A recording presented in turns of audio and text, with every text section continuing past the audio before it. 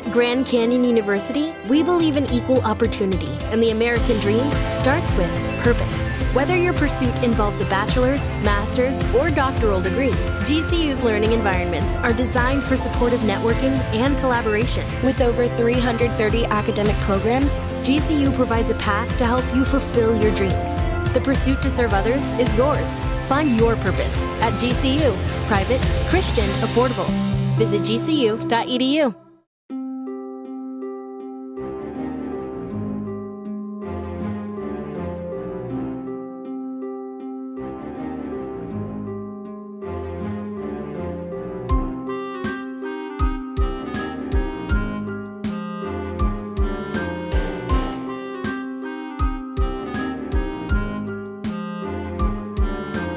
Hello, everyone. I'm Mari Forth.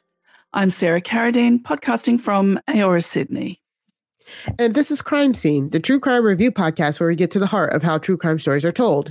You can get this podcast along with all the fantastic reality TV content by subscribing to robhasawebsite.com/RHAPUPS feed. That's robhasawebsite.com/RHAPUPS feed. We'd love it if you would subscribe to our dedicated feed. Please go to robhasawebsite.com/crime feed. You'll get your true crime on Tuesdays. If you've already subscribed, thank you so much. We love you. Mari, what did we watch this week? This week, we watched Savior Complex from HBO Documentaries, available on Max in the US and Binge in Australia.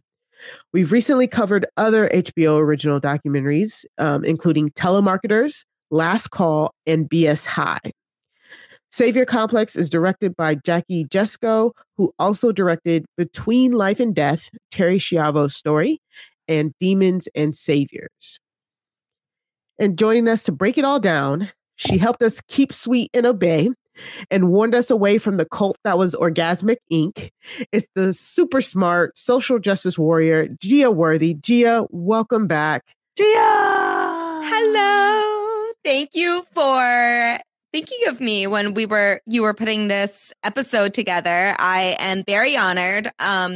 Truthfully, I don't know whether I would have watched this documentary if not for Crime Scene, but now I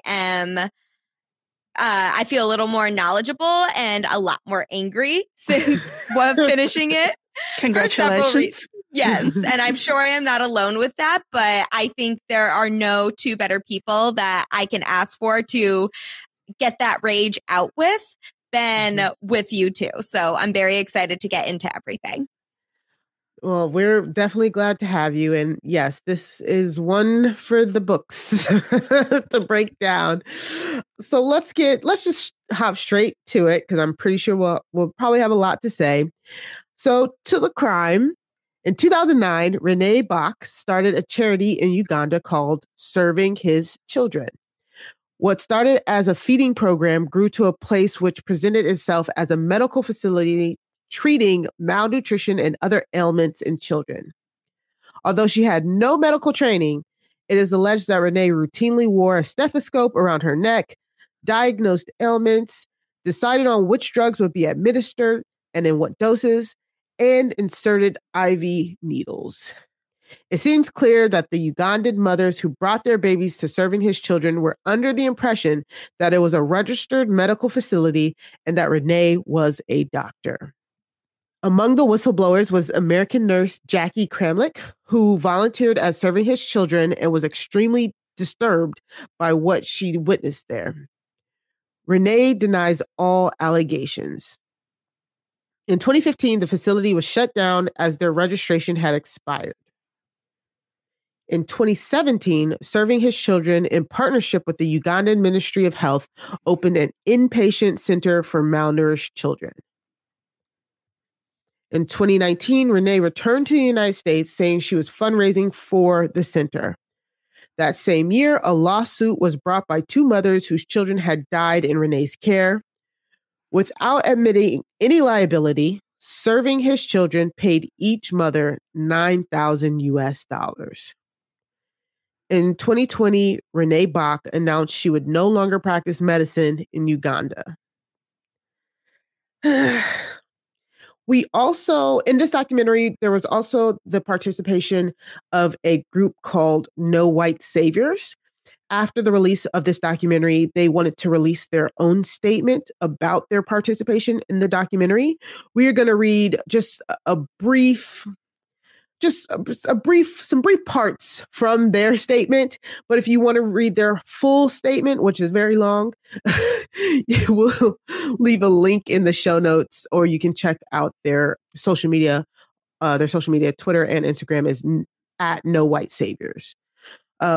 But they said in their statement, around 2020, No White Saviors was approached by Latchkey Films, acting on behalf of HBO, with a proposal to do a documentary that would examine the white savior industrial complex, with particular focus on the acts of Renee Bach, while she was still running her illegal and unlicensed health facility serving his children. This was after a lot of media activism from No White Saviors exposing the human rights violations that had been committed by Renee Bach on Ugandan families. We were also led to believe that this documentary would focus on our work and our fight to break the white savior industrial complex.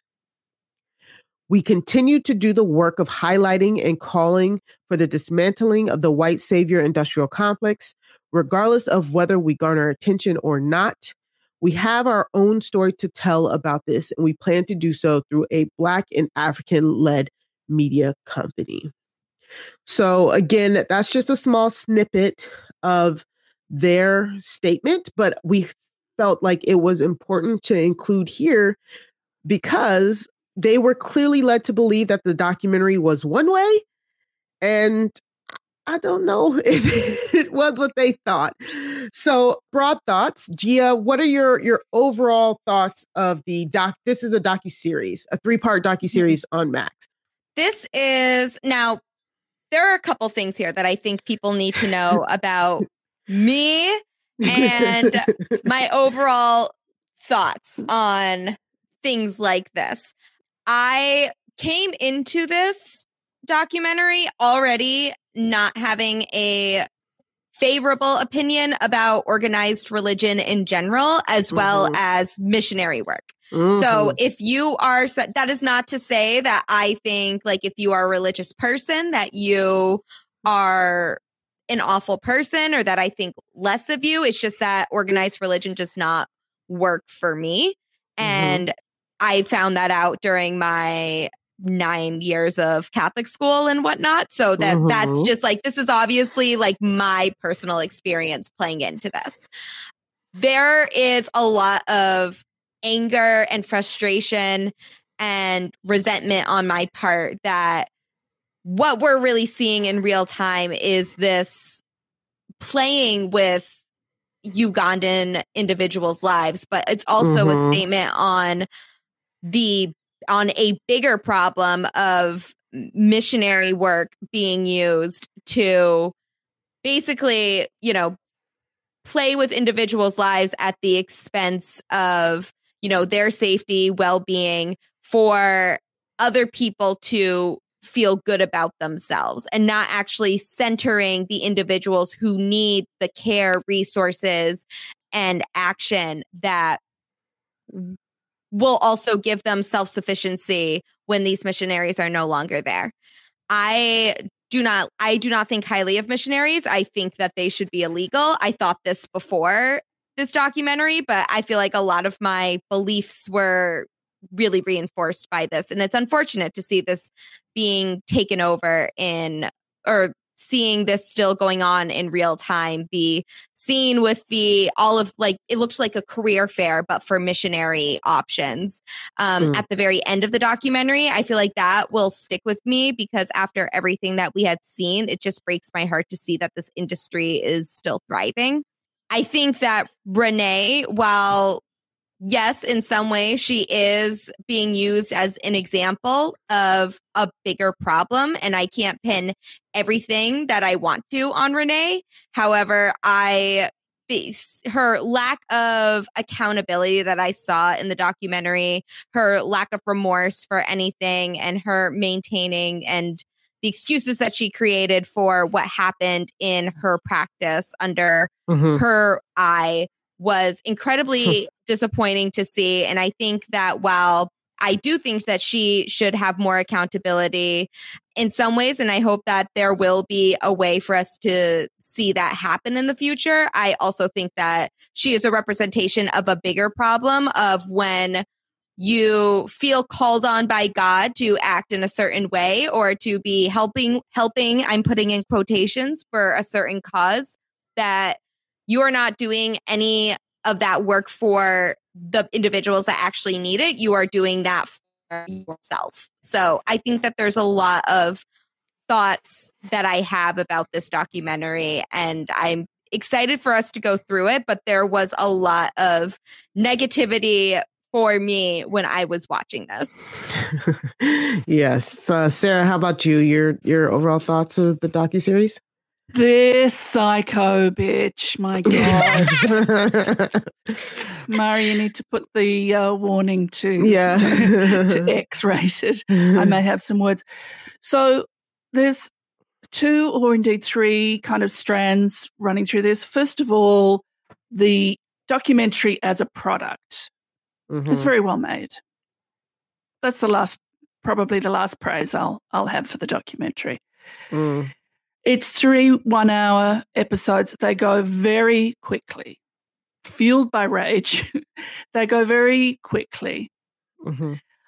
Mari, we often talk about point of view, and Gia, I wonder if we'll get into talking with you about this later, but what is their point of view? I was quite excited at the beginning because it seemed that they were laying out Renee's view.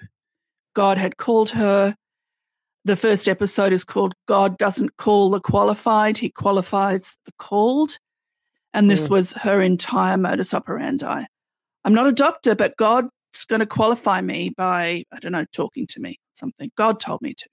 Great. So I thought, this is really interesting. They're sort of putting a glowing light on Renee, and then we're really going to get to the nitty-gritty of what happened. To some extent, we did. I know that No White Saviors feels the documentary is very skewed Renee's way. It is to some extent. I don't know. I found the point of view I couldn't find the point of view. First of all, I think the fact that they didn't call it white savior complex already tells you that there's going to be a cop-out in the documentary. And I know when the 3 of us were chatting about it in the lead up to watching it and discussing it, we often called it white savior. Oh, that's right. No, it's not called that. So that's 2 of the things. And then the third thing is what appears to be a tricking is the wrong word, that they went to No White Saviors, who are a education advocacy and activism group. And it sounds like, we don't know, we weren't there, but it sounds like they were under the impression that the documentary was going to focus on their advocacy, education, and activism. And instead, the documentary seems to sort of put it up as Renee and the Christians versus No White Saviors.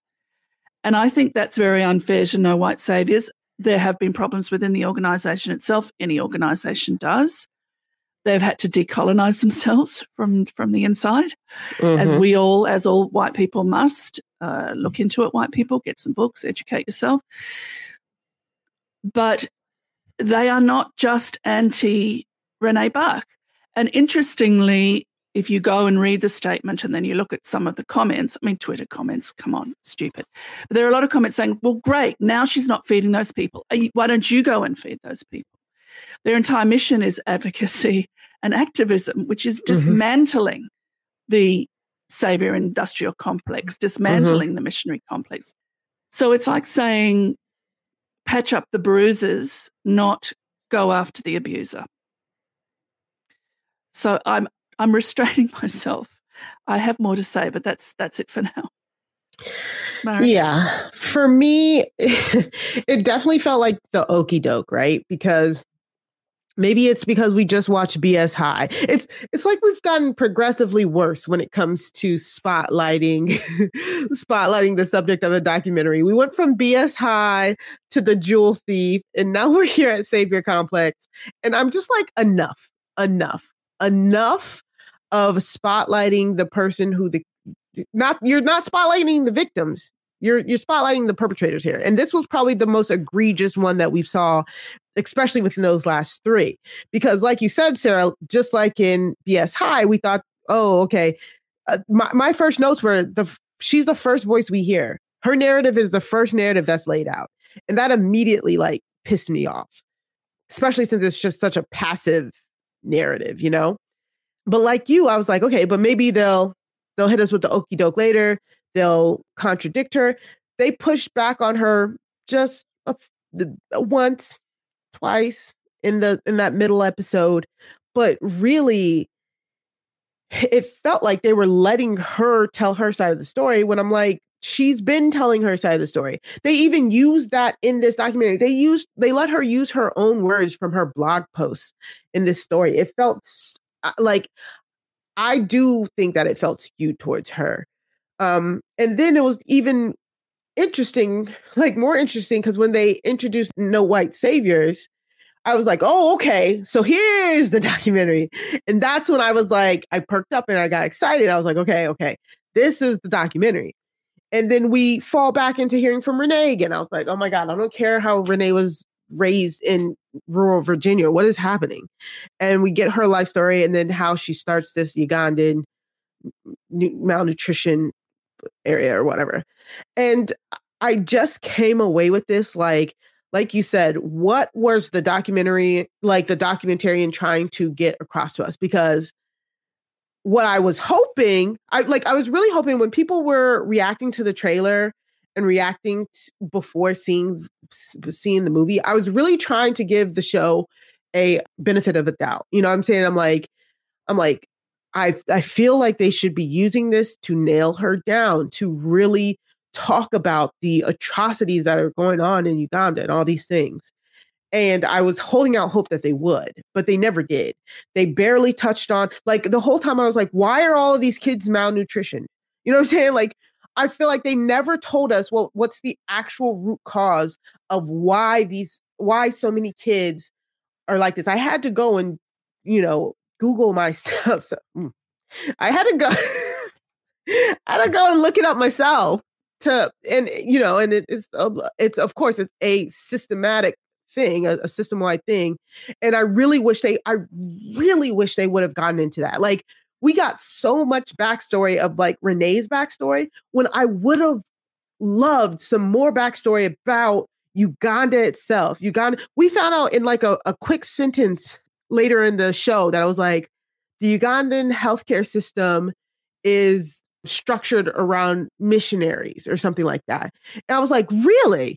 Why didn't we get an explanation of the Ugandan healthcare system and how missionaries are missionary? Were people confusing her clinic because there's so many other missionary-led clinics? You know what I'm saying? Like, I really wish they gave us more backstory on Uganda, on its people, on the system itself that is failing these kids, so much so that these kids are then going to her to die. You know what I'm saying? Like, especially if halfway through you're going to give me this stat that like, oh, over in the place that's fully staffed, their rate of death percentage is 14% and ours is 11%. And we get like a doctor saying between 10 and 15% mortality rate is actually really good, but not anything else. So like, I'm confused. Like, why? Like, tell me why. If you're going to throw out those stats like that, like, I need to know, why is that? Why are they saying, okay, only two babies died today? That's a win for us. Like, give me some explanation, especially if it feels like you're trying to. I really felt like they were trying to defend her. I mean, we had both a doctor from another hospital and her nurse Constance defending her here. It's like they had to have the two Black people to defend her. And he was even like, I'm not trying to defend her, but it's like, it kind of sounds like you're trying to defend her. But the reason why I think you're trying to defend her is because I have no other knowledge base about what you're saying. And that's what I'm saying. Like, if he's really like, he said it. He said, in America, if a child dies, it's a big thing. But here, 1 to 2 children die every day. Almost like it's not a big deal here. So explain that. Explain that to me. You know what I'm saying? Because to me, this seems inappropriate, you know? And so there's just so many things that this documentary just completely missed the mark on, I believe. And then at the end, when they basically turned on no white saviors, like, I was like, oh, this is a hit piece for no white saviors. It feels like they completely turned on it. They included all of their social media posts. They showed that fight at the end. I was just like, what are we doing here? Like, at the end, I was like, what are we doing here? And how did this become a battle between two white ladies? How did it become a battle between Renee Bach, who's accused of murdering over 105 children, and Kelsey, who was the one white founder of No White Saviors, and they're going back and forth at the end of this. It's again decentering the victims. We didn't even hear from the victims' families or their mothers until the 3rd episode. And even then, we did not get much from them. I'm so disappointed in this whole project. Like, it left me confused. It left me feeling like I wasn't educated on anything that was going on there. And it left me feeling like they were doing everything they can to defend this woman, when bottom line, point blank period, she was performing medical procedures that she had absolutely no business doing. And I will get into that. I'll get into that later, but this was just ridiculous to me. I'm sorry. That was a lot of ranting. Anybody else want to do some more ranting before we try and get a little bit structured over here? I think you perfectly explained a lot of my frustrations with this project, because this was, I don't look too deeply into trailers as much as maybe some people do, because I have been misled by trailers before, both in positive ways and negative ways. So I just, I don't really pay attention to trailers as much as maybe I should, as someone that likes to create content around media. But I was very frustrated with the lack of perspective on this documentary, and the overall focus being on the two white women in this documentary. Mari, the documentary you described about us learning about the history of missionary work in Uganda, and then using this, serving his children, and then using that as a case study of this, would be infinitely more appealing to me than the 3 hours I spent watching this. It was an attempt to justify white women tears, as if we have not gotten that in every other documentary. And in some ways, I felt like this became the antithesis of what this documentary was trying to highlight, which is it did not do justice with the Ugandan people. It did not do justice, I think, in the concerns of how the Ugandan people were treated in this facility, and just how they are treated as a missionary work in general, as a place of missionary work. I was very disappointed with that.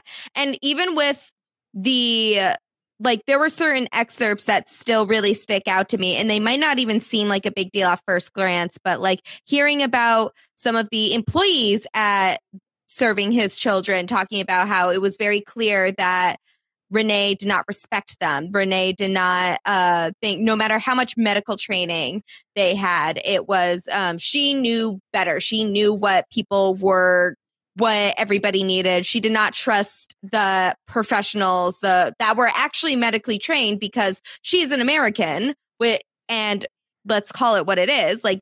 she was being racist here. She did not believe, she believed that her call to God as a white Christian, this is what it is. And I'm sorry, like that is at the very end of it. She thought she could play doctor with people that should just be happy with anything. In her perspective, like bad help is not bad help is worse than, or not as bad as no help at all. And it's just so aggravating to see it, and then to see no remorse and really enabling behavior from HBO, from Renee's family. I hated her mother in this. It was so frustrating. Her community, and the fact that missionary work is still an industry like this. I hate missionaries so much. They should be illegal because of examples like this, where they are taking advantage of countries that are victims of colonialism and using it as their own playground, because they have decided that God has called onto them to be the saviors of insert country here. The amount of times they said God called them to Africa is so obnoxious in this video, in this documentary or this docuseries. First of all, Africa is a continent. I feel like we are all old enough to not generalize an entire continent, significantly bigger than the United States, by the way. Uganda has its own history and its own struggles, and I want to hear about that. I don't care that Renee's not allowed to go back to Uganda because, I'm sorry, I don't feel bad for her. You practice medicine when you weren't supposed to, and 105 children died at your facility. So I really don't give a fuck that you can't go back to a country that you were terrorizing. Yeah, I mean, it's interesting. They have access to some amazing people. They're all actually women. So we have Wendy Lubaga from No White Saviors. We have Kakai Amnet, Gimbo Zubida, and Ziria Namantaba, who were mothers of dead children and grandmother in one case. And we have this amazing attorney, Prima Kwagala. Start there. In my mind, right. I'm rewriting this documentary. Start there. Center them. Let them tell their story. And basically, take Renee's words from her blog. Might as well. And the amount of time that Renee got, and her mother, that other bitch, why are you talking to her? Because she didn't give us anything other than Renee didn't do anything wrong. Well, so what were you expecting her mother, who was on the board of Serving His Children, what are you expecting her to say? And if you show me that clip of Renee on a horse trotting around a field one more time, I'm going to scream. When you had access to these other people, you had access to these other women. Okay, now let's talk to Constance, who was the African nurse who spoke in her defense. Now talk to the doctor, the African doctor speaking in her defense. Let these people speak. And then let's go to the African doctor that didn't speak in her defense. You know what I'm saying? Yes, exactly. I mean, they were choosing their words. I found it very interesting. Very briefly, we were given when Jackie, the American nurse, starts, she writes to the board, first of all, of Serving His Children. Then she tries to find who it is in Uganda she should complain to or blow the whistle to, and she's turned away at every door. Okay, so let's look at that. Let's look at the politics. Let's look at the money. Let's look at the hold that these Christian missionaries have because of the amounts of money that were being raised. I mean, we're shown amounts of money by year on the screen, but it's not really translated. Like hundreds of thousands is being raised every year. It's not being translated into what else that could do in the country. All right, if you're going to donate. Yeah. It just seemed, so like you, I thought it was going to be a bait and switch. We start with Renee and then we build the case against her. But it wasn't like that at all. Not at all. Not at all. So, yes, we got a lot of different talking heads. I think Sarah went through the bulk of them so that I can just continue to rant. Um,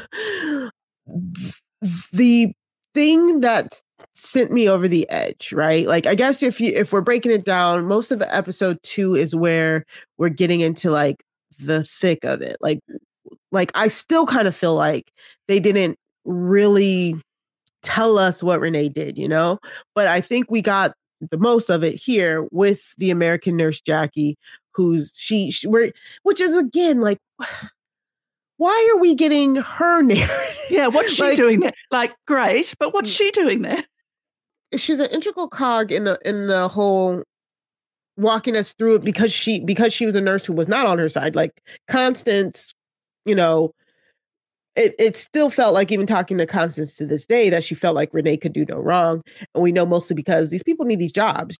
So Jackie kind of being the person who comes in, she's fresh out of nursing school. So that was Jackie's fresh out of nursing school herself and goes to Uganda. Like, you haven't did a shift. You haven't did a rotation in a real hospital, like real. And you're just going straight out of the frying pan into the fire. Just seems like, as somebody who works in the medical field, I could not imagine graduating with my medical laboratory science degree and then going over to a country where, especially like where malaria is present, is very like present, and then trying to do my job there. Because when you live in different areas, you have different patient populations and you have different patient population needs. So being a fresh grad student, not even spending time in like an American hospital to know what kind of like the norm is, to then quote unquote the norm, to then go to like Africa in a community that's plagued by malnutrition and is like underprivileged like that. It's like you're exposing yourself to the most extreme of your field as soon as you're coming out of school. To me, that just doesn't sound smart. You know what I'm saying? Like, you need more experience, and you don't want your first experience to be the most extreme of what you would likely see as a nurse, you know? I mean, she was Googling stuff. Yeah. At least she was Googling stuff. Yeah, like it's two-sided. So she talks about the refeeding syndrome. And this was really the clearest we got for an actual something that could be laid at Renee's feet. That Jackie, looked up this refeeding syndrome. It kills children. So they come in malnourished, and you have to be, I now know, extremely careful in hydrating and feeding the children. And in first year out of college, Jackie's opinion via the internet, Google, Renee wasn't doing it correctly. But it's almost like we're getting into too much detail there. And again, the white women are speaking. See, I don't know. I would have wanted more detail. Because I came into this believing that Renee Bach killed 100 babies. You know, I still believe that, but because now I'm not doubting her what she did. I'm now trying to figure out, well, what is the norm here in this country? Because they've really successfully made me want to know. So is this normal? You know what I'm saying? Like, you know, like, what are we saying that those babies would have died if Renee was there or not? Because it feels like they're saying those babies probably would have died. Yeah, but the mothers could have gone to a hospital. Sorry to interrupt, Mary. Here I am. No. An actual hospital or an actual medical center. I completely agree. And they took the kids to a place that they believed was a medical center. And this is one thing that was never brought up to Renee. Like, whatever you say about your intentions and whatever you say about the children had nowhere else to go, whatever you say about that, you were unregistered. Yeah. No, I completely get that. I understand that. I'm not saying that. But what I am saying, as somebody who, like, when I saw the blood bag, right?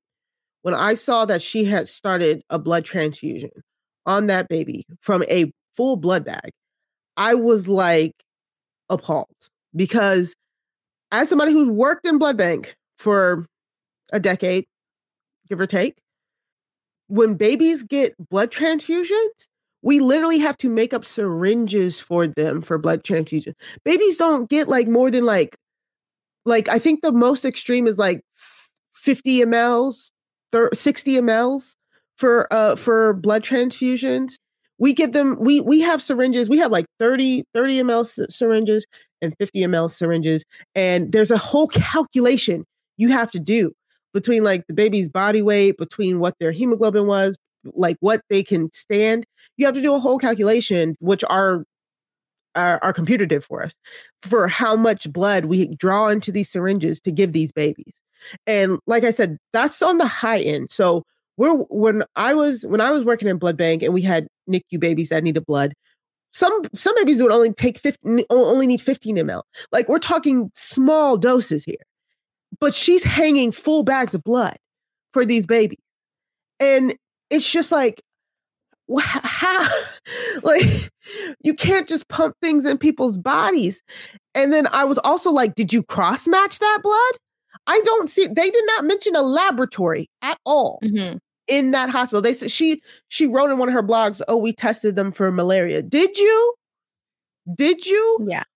Malaria is like, that's, again, in a hospital here in the United States, you only see malaria in certain pockets of the country because it's not common. And just to be like, oh yeah, we found malaria, but where? Who? Do you have a lab? Gia, what are your thoughts? I think that you brought up a lot of good points, especially as someone in that field as a professional, Mari, because that might not be something that someone like me, the average person, would know about. Like, there are differences between needles for adult transfusions versus child transfusions. And also, just looking through everything, it just highlights how manipulative and intentional this type of work is, because they go to these countries with very little resources that are looking for people that work in these missionaries as like a type of funding, basically, for their country. And they pick populations that are essentially voiceless. So not just the impoverished parents, but the fact that, like Mari, like you said it perfectly, these are babies that are going through malnourishment. Babies are not going to voice or advocate for themselves because they can't talk, or if they can talk, if they're at the age where they are able to speak, they are too young to actually know what's going on. They know that obviously they are sick. They do not know what that means or what the proper care looks like.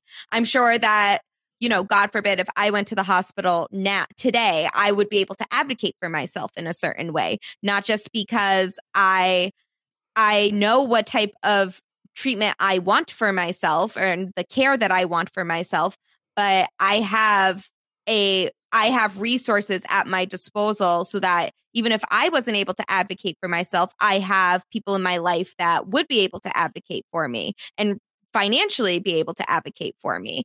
That's not the case here. It's a very predatory industry that takes advantage of people that are not able to speak up. And if they do want to speak up, they don't have the resources to make it happen. And there were a couple times in here where the individuals in the docuseries were talking about how deeply ingrained colonialism is here, in not just within Uganda, but in the way that this medical care is being distributed, to the point where they didn't know serving his children was an option until we had a very educated lawyer to do that for us. So it feels very intentional that these are the lives that they are toying with here. And even if all of those children would have died if they had gone to a hospital as opposed to serving his children, they still practiced unlicensed because they felt that God would do. Yeah, anything that they have an explanation for, they don't have an excuse for. They say that it was because God told them to. So that is all the evidence I need, that this practice should not have been established. Renee should not have stepped foot in Uganda. She was not qualified to run this clinic. She certainly was not qualified to distribute any type of medical practicing here. There were a couple comments that I saw on Twitter that made me also kind of refocus this. But the idea of like, one, if you feel called to serve and to help those that are starving, for one thing, the United States has a lot of food deserts, particularly in the rural South. So why did you feel called to serve in a place like Uganda for all of the like when there are people in your own country that need help and services? Or on the other side of it, which ends up being one of the solutions that they talk about later on, is that if you are receiving all of these donations, all of these resources, why not bring those services to the hospitals that are understaffed? Exactly. So all of that. If Renee really cared about these children, she would have taken one of those options. You can still send money to Uganda to help with the malnourishment issues that they have there, the severity of those issues there, and help them in those ways without making yourself the poster child for saving Ugandan children. And again, saving is used very loosely here because I do not think that she saved really anybody. Yeah, exactly that. And it's just like when we had you on talking about cults. It's just like if you haven't checked out our coverage of the other Black girl over on the Connect podcast over on Post Show Recaps, we also talk about kind of like a cult over there. It's like cults just go one step too far. Just one step too far, I feel like was the last thing we had said the last time we had a cult on here. Like when Renee was just literally feeding the kids. Right? That's all they asked her to do. They said, hey, can you open this center where kids can come and feed on real food, just food and feeding? And the kids and their moms can come, and it was a malnutrition rehabilitation center. They can come, they can eat until they get their body weight up, and then they go. Why didn't you stop there? Why didn't you just stop there? Where it's something that you're qualified to do. It's really just helping. You're just feeding them. You're providing them food because food is very scarce there. Why did you need to go that extra step? Why did you feel like you needed to be like if they're gonna have anything, it's the fucking audacity, you know? And it's just like, oh, she tried to validate it by saying like, oh, we took this child to one hospital, their oxygen tank was broken. We took this child to another hospital, the power was out. We took them to another hospital and whatever. Again, like Gia said, you're raising all that money. Give that money to those hospitals. Yes. Buy that oxygen tank. Yes. Buy the power. Exactly. Get them generators so that if they have a power outage, it's not going to shut down the whole hospital.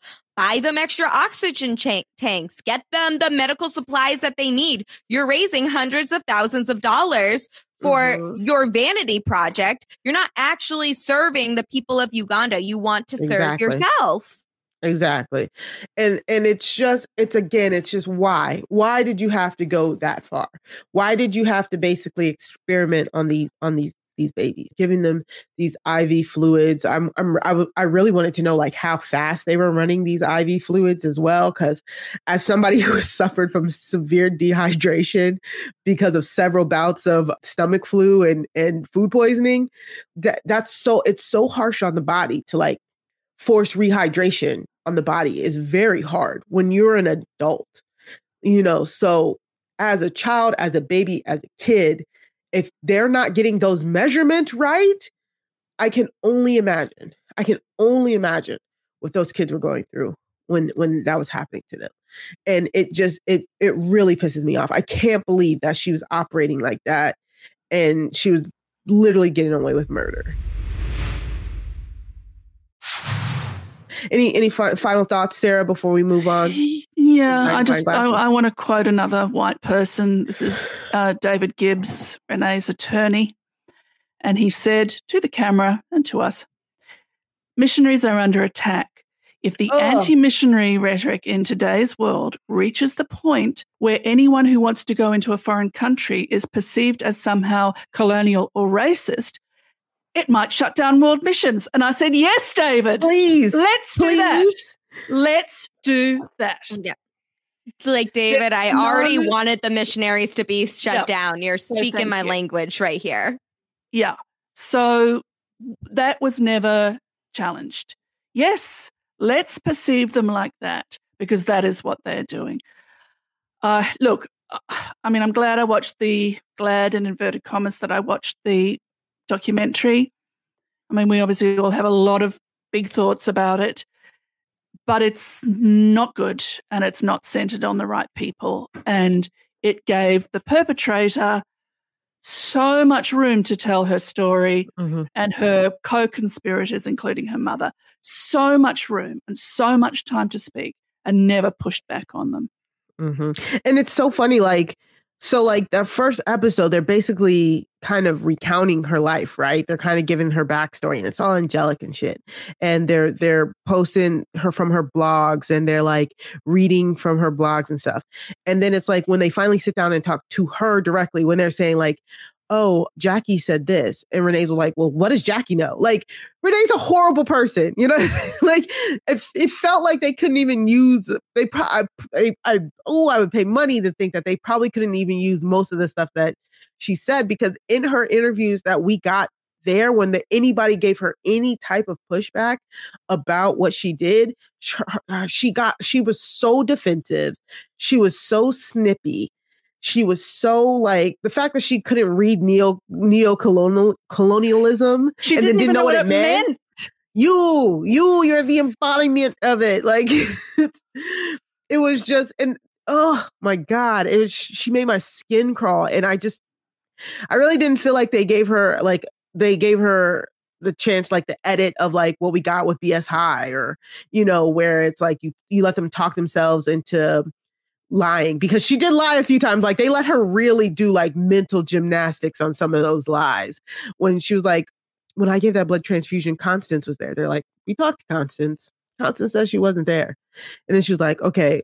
She's like, I remember Constance being there, but it was so long ago. Oh, but also we also had other nurses there. And I'm like, you are lying. Including the fact that you should not be giving transfusions to babies. You should not be putting IVs into their heads. She said, oh, well, I did that because all the doctors and nurses around me said they couldn't do it, and they begged me to do it. I don't think so. You probably said step aside, you know? She did step aside, because we did hear of that behavior, not just from Jackie, but from some of the other African medical staff. That reminds me. So sorry, we're jumping around here, but like the piece where she was like, okay, I bring in more nurses, I bring in more doctors. I'm like, cool. There's at least 3 to 4 nurses here. There's a doctor here. And then they talk to the doctor. The doctor's like, hey, she was my boss. I was there, but if she said to do something, we had to go with it. That part where they show, like, when they show the footage of one of her videographers, like they have videographers trying to collect promotional footage. When they show that part where the nurses are like, oh, the baby's seizing, like the baby's seizing, we need to push diazepam. And she was like, epinephrine? They're like, no, we need to push diazepam. She's like, adrenaline? No, the baby is seizing. I was like, you are going to give a seizing baby adrenaline?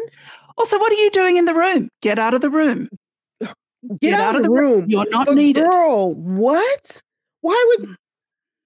I'm not even going to get into the medical aspects of that, but the baby's not having a heart attack. The baby's not dead. The baby is seizing. The baby's seizing. That means everything is firing off at once in their bodies, in their brains, causing an overload. They're seizing. So why on God's green earth, anybody who's seen Pulp Fiction should know what adrenaline does to the body, you know, or if you've seen Crank, you know, you should not be giving adrenaline to somebody who is seizing. And, you know, I'm assuming they still pushed diazepam because the nurses were like, no. But we didn't, it's not like we saw a clear action being taken from that scene. But I think that just shows how she was operating, excuse the word. And also before those nurses were there, was she giving adrenaline and the wrong things to babies? I'm sure she was. I mean, we haven't spoken about her adopted daughter. I don't know if we want to bring that up. I am so uncomfortable with the fact that they showed this girl's face on the documentary. And the way that this girl is going to have to grow up, probably knows that this documentary exists if she has not already seen it, and see the comments about her adopted mother.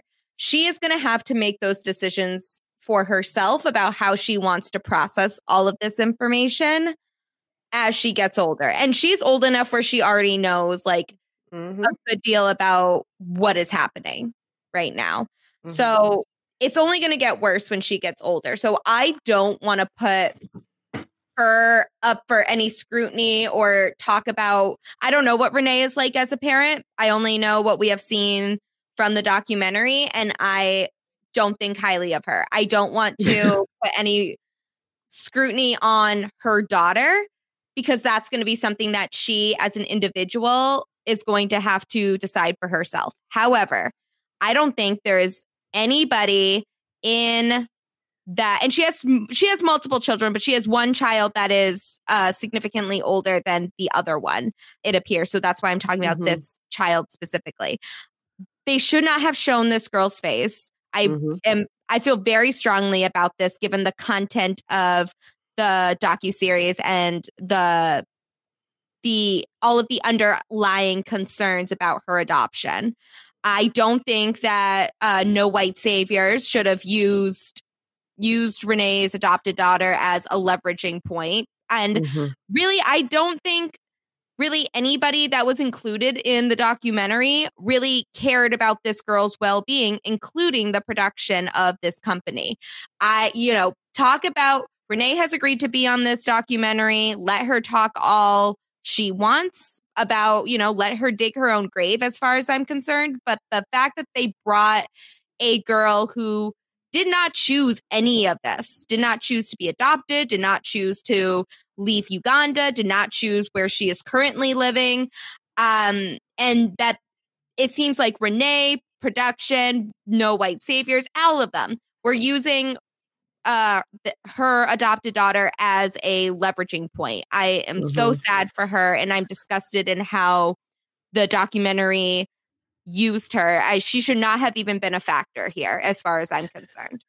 Yeah, it's the ultimate act of colonization that she took this child. And for some reason, I didn't like how much we saw her. I didn't like that she was named. I didn't like that we saw her face. All of those things should have been protected. But for some reason, what really sent me was that Renee pays a Black woman to come and do her daughter's hair. I myself have watched YouTube videos of a white mother of Black children who says, as a white mother of Black children, you need to learn how to deal with their hair. And she gives little tutorials. I thought, well, if that white lady can do it, why aren't you doing your daughter's hair? Why haven't you learned how to do it? To be quite honest, that might be her only saving grace, because I think I'd much rather she have this Black woman come and she not look crazy. Agreed. But I think my thought process when I saw that scene also was more like, you're talking about how my daughter can't go back to Uganda, and you're criticizing why she's here in a white rural town. It's because you ran us out of Uganda. But girl, there are Black people, come up here to Northern Virginia, go somewhere where, like they said, the Confederate flag isn't the flag of your city. My daughter cries every night because she can't go back to Uganda. And that's y'all fault. No, that's your fault. You know what I'm saying? That's rewind your fault. Right back to don't adopt her. And she's othered where she's at. She's othered where she's at. And I get it, Sarah. She can't even be bothered to learn her culture by doing her hair. But honestly, I'm glad that that girl's hair is at least done. I mean, it looked great, and it may be the only other Black person that she sees. Exactly. Yeah. I don't know. And anyway, I shouldn't be talking about black hair. So No. no, it's true. I get it. I think that there's, some people will make different decisions about their hair or their children's hair, especially like as a biracial person. Like my mother has curly hair as well. So, but like, parents are going to make like their different decisions about the hair. But it is an important conversation to have. I am just very upset about how the daughter was used. That was maybe one of the least forgiving parts of this documentary. And frankly, HBO should know better. Yeah. The camera was dead in her face. Like at one point they had it to her cheek. Like that's how close it was. They had it so close to the back of her head too. Like seeing the braids being put in her head. I don't think there was any point in this documentary that was made stronger by this child being there. And I mean that in a good way for I mean that in that, like, I don't think she needed to be included in the documentary. Not to say that her existence should be erased from this narrative. I think it's important to note that Renee has adopted children of color. I don't know if we had any information about the baby, but or about like where that child is from, but this her first daughter is definitely from Uganda, and that's a big part of this story. I don't think that there are any points that this documentary was trying to make, for better or for worse, because I think there were a lot of question marks on what points they were actually trying to make. But I don't think that the documentary was stronger by putting her as a leveraging point in the narrative of this series. But how can you have the heartwarming scene of Renee cooking Ugandan food in the kitchen while her daughter chops onions? I hate her so much. It's difficult. It's just really hard to contend with. And like, there were just, as somebody that does not work as like her full-time job in media or in medical practices, but has been like adjacent in some of those fields, there were just several things in here that, for someone that does not have like a full working knowledge of it, that like this is clearly something that they could have done differently. Just as someone that is concerned about the well-being of a child that is at the center of this documentary. Okay.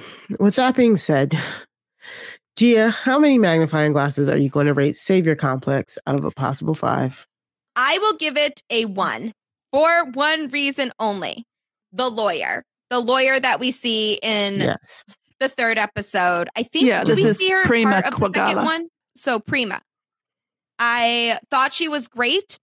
And she seemed to be the only person that was a main character of this series that, and I am not going to count about the, I think there's a lot of inner workings that happens with the doctors and nurses that worked at serving his children. So I do want to like just put that aside. But I think that she was one of the only like main characters of this series that actually cared and centered her clients' feelings above all else. Because even though when we got to the point where we learned how the case was settled, even though this might not necessarily fit her definition of justice, it was good enough for the individuals, because no matter what they did, it was not going to bring their children back, and they did not want to go to court. She could have turned this into a sensationalized case for herself, but she centered her clients, and that is the best thing that she can do. She had their best interests at heart and let them leave with something and did not go against their wishes. The same way that Renee did not do that. No White Saviors did not do that.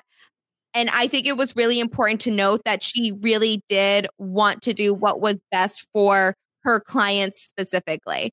And that she ended this saying that, like, even if this is not what I think should have happened, we did what was best for them. And only they, as the individuals, as the victims of this, only they know what is going to be the best justice for them. She seems to be one of the very few people here that was not trying to push her own agenda onto other individuals and think that, well, I am the lawyer. I know what's best for my clients. They don't even know what's best for them. I can't say that for anybody else in this documentary. I completely agree. Sarah, how many magnifying glasses are you going to rate this docuseries out of a possible 5? Kind of unrateable, really.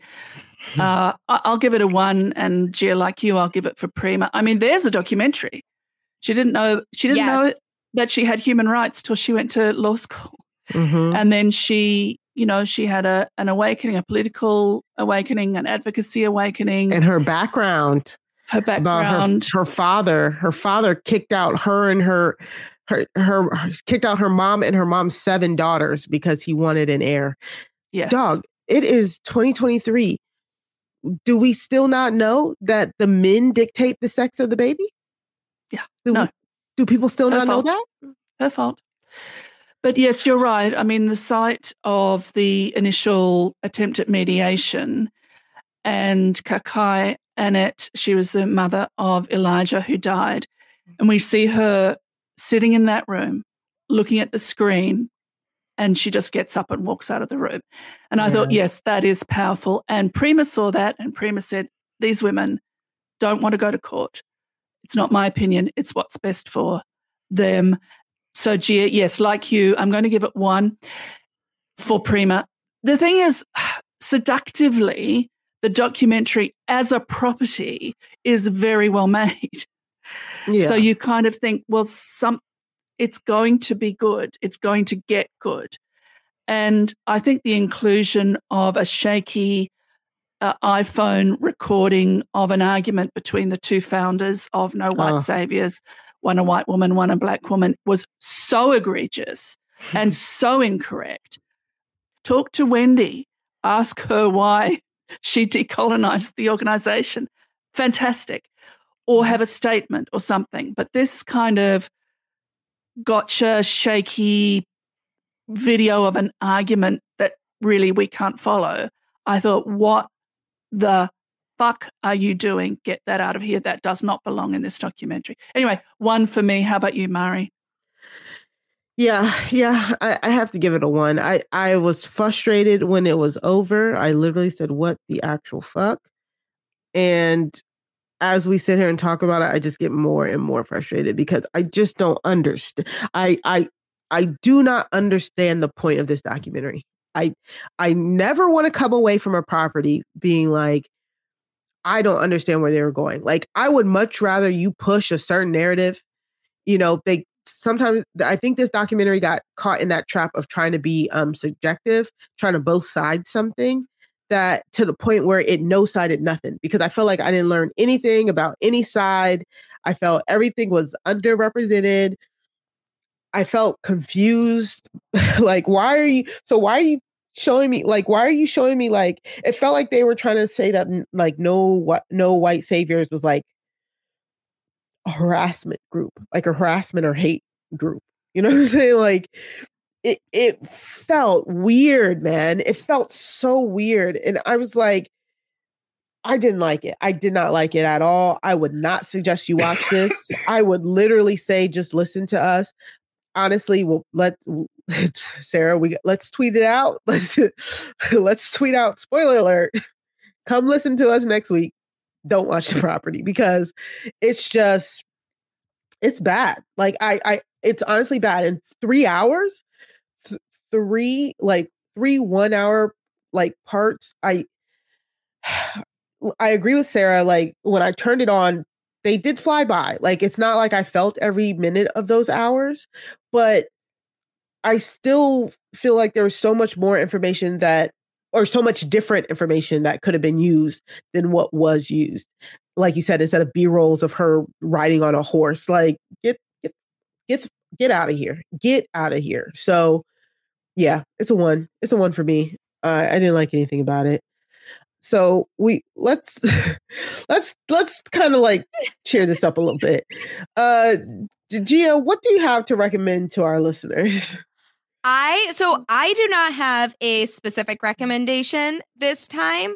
However, I do want to recommend that as somebody who herself admittedly does not know very much about the history of Uganda or the current state of Uganda, particularly where their health concerns are.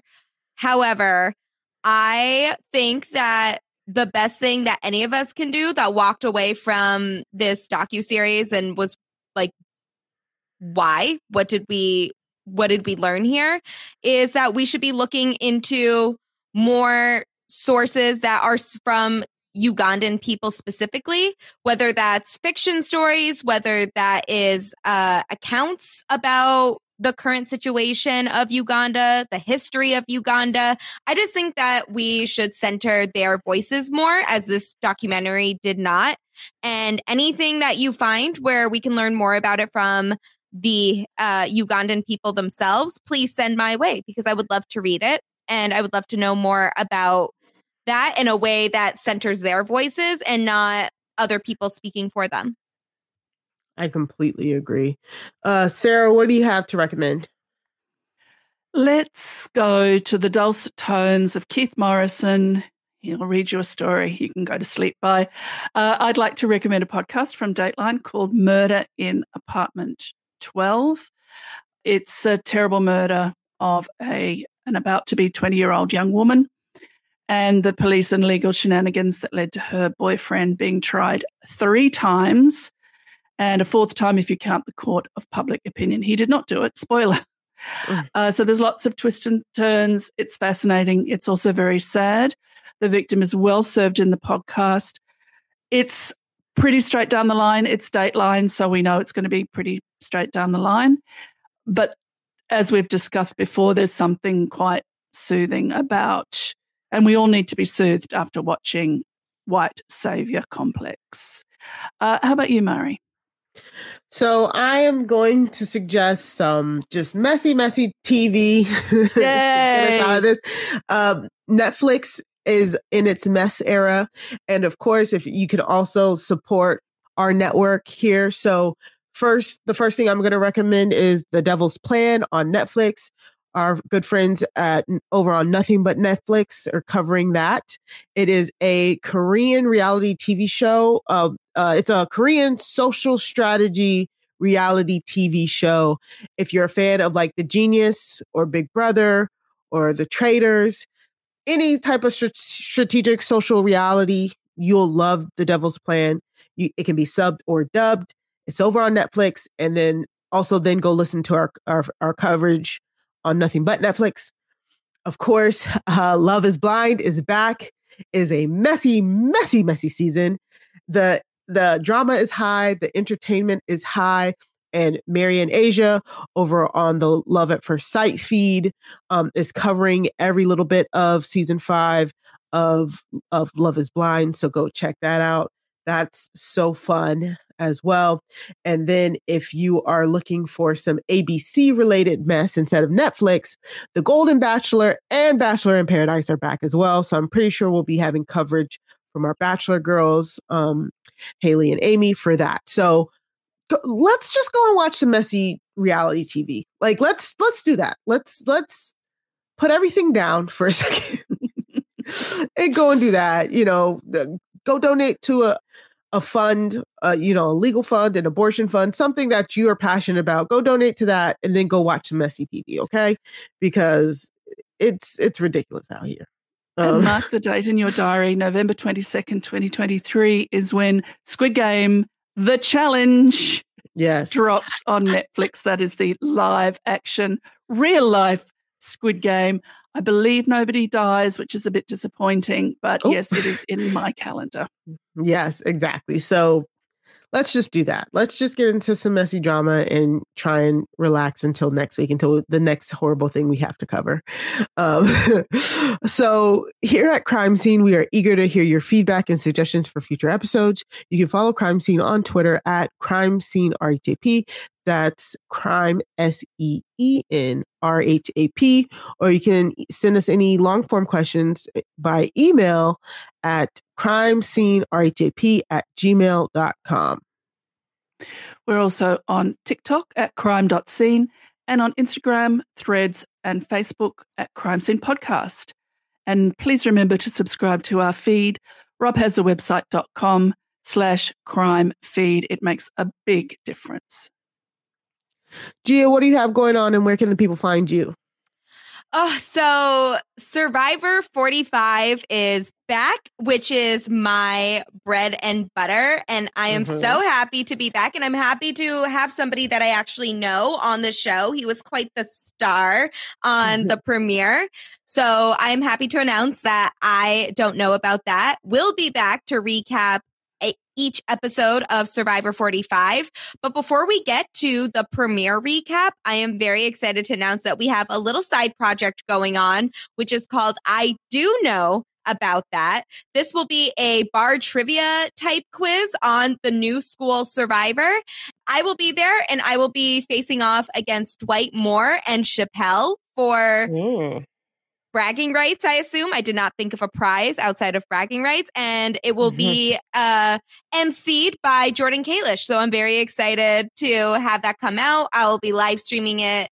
Well, I guess this will probably be out after I'm live streaming it. But September 30th at noon Eastern will be when that is out. And I'm very excited for it. So yeah, listen to I Don't Know About That, as well as I Do Know About That. And also, I will be at the RHAP event in New York next week, NYC. So come say hi. Awesome. What do you have going on, Sarah, and where can people find you? The people can follow me at Sarah Carradine on all the things. Over on Silent Podcasts, I'm covering The Amazing Race Australia Celebrity Edition with the icon that is Annabelle Fiddler. And on post-show recaps, Grace Leader, Brooklyn Z, and I are fizzing with you. That's not grammatical. That should be me.